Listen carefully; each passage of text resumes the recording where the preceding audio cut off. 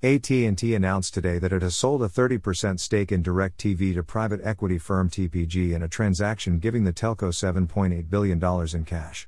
The telco bought DirecTV in 2015 for $49 billion, but it has lost more than 6 million subscribers since the purchase, and most industry analysts agree that the satellite TV industry is in rapid decline. TPG and AT&T said they will establish a new company named DirecTV that will own and operate the satellite TV service as well as the streaming service, AT&T TV, and the AT&T-owned Uverse. Click Amazon, see today's one-day-only deals. AT&T said the deal values the new DirecTV company at $16.215 billion. Under the agreement, the new DirecTV will be governed by a board with 2 representatives each from AT&T and TPG, as well as a 5th seat for the CEO, who will be Bill Morrow, a top AT&T executive.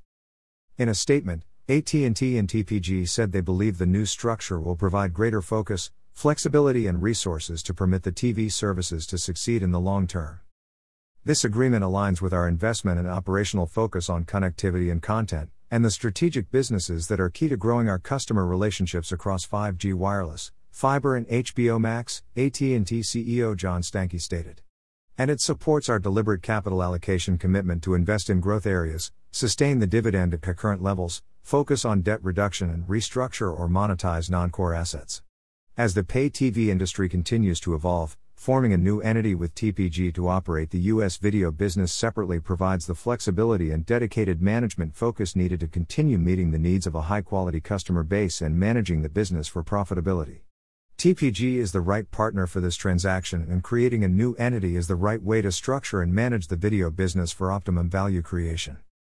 Video remains a core service for tens of millions of households. Since its launch in 1994, DirecTV has continually evolved its product, content and service to provide customers an industry-leading video offering.